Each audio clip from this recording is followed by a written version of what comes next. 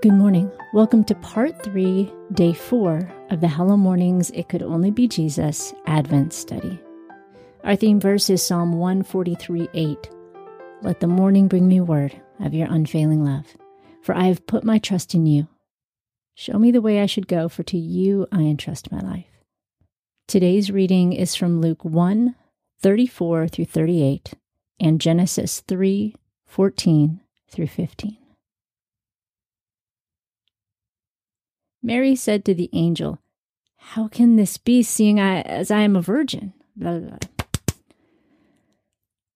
Mary said to the angel, "How can this be, seeing I am a virgin?" The angel answered her, "The Holy Spirit will come on you, and the power of the Most High will overshadow you. Therefore also the Holy One who was born from you will be called the Son of God. Behold, Elizabeth, your relative, also has conceived a son in her old age, and this is the 6th month with her who was called barren. For nothing spoken by God is impossible." Mary said, "Behold, the servant of the Lord, let it be done to me according to your word."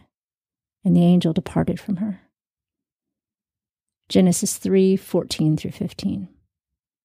Yahweh said to the serpent, "Because you have done this, you are cursed above all livestock and above every animal of the field. You shall go on your belly, and you shall eat dust all the days of your life. I will put hostility between you and the woman, and between your offspring and her offspring. He will bruise your head, and you will bruise his heel." Today's commentary is by Ayoka Billions. I prayed the sinner's prayer at the young age of 5, but as I grew, I began to question whether I wanted to do this Christianity thing. After all, wouldn't it be more fun to live without all the rules and restrictions? When I was 12, I realized through a series of bad choices leading to great emptiness and loneliness inside that I wanted to be a Christ follower for life. I recognized that the road might be hard, but good. I knew that the relationship with Jesus meant that I would have a relationship, not just the religious rules that I associated with Christianity. That decision was real in every way. I counted the cost, and I've never doubted again. I believe this is what happened in Mary's story. She may have looked at the possibility of losing her reputation and her fiancé and counted the cost. She might have recognized her calling and decided it was worth it to be used by God to change history. She listened to the angel's words and responded with a very elaborate version of yes. The angel's words are hard to understand. The Holy Spirit will come upon you, and the power of the Most High will overshadow you. Therefore, the child to be born will be called Holy, the Son of God. Luke 1:35. God has worked many miracles before and since Jesus' birth. But never before or since has the Son of God come to earth as a helpless baby. This was the fulfillment of what he promised in Genesis 3:15 after the fall. He shall bruise your head. When sin entered the world, God promised Adam and Eve that a Savior would come that is more powerful than Satan. The ultimate fulfillment was Jesus' victory over sin at the cross. He gives us power over the enemy. This event was so huge that even those who claim not to believe celebrate his birth still today. Shopping malls are decorated, songs are sung, presents are purchased, wrapped and opened with joy to celebrate the ultimate King.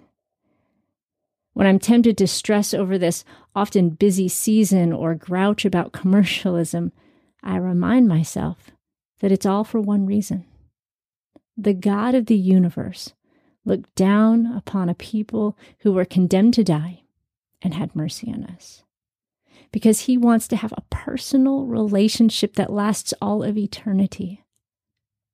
He created a set of circumstances to remove the barrier, sin, and worked miracles to let us know that it could only be our God working behind the scenes.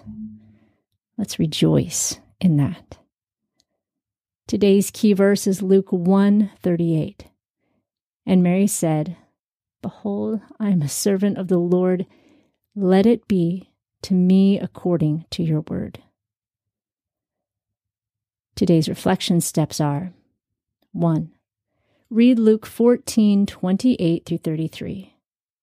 Have you ever made a difficult right choice? Journal about it. 2. What challenges did Mary face related to the time in history? 3.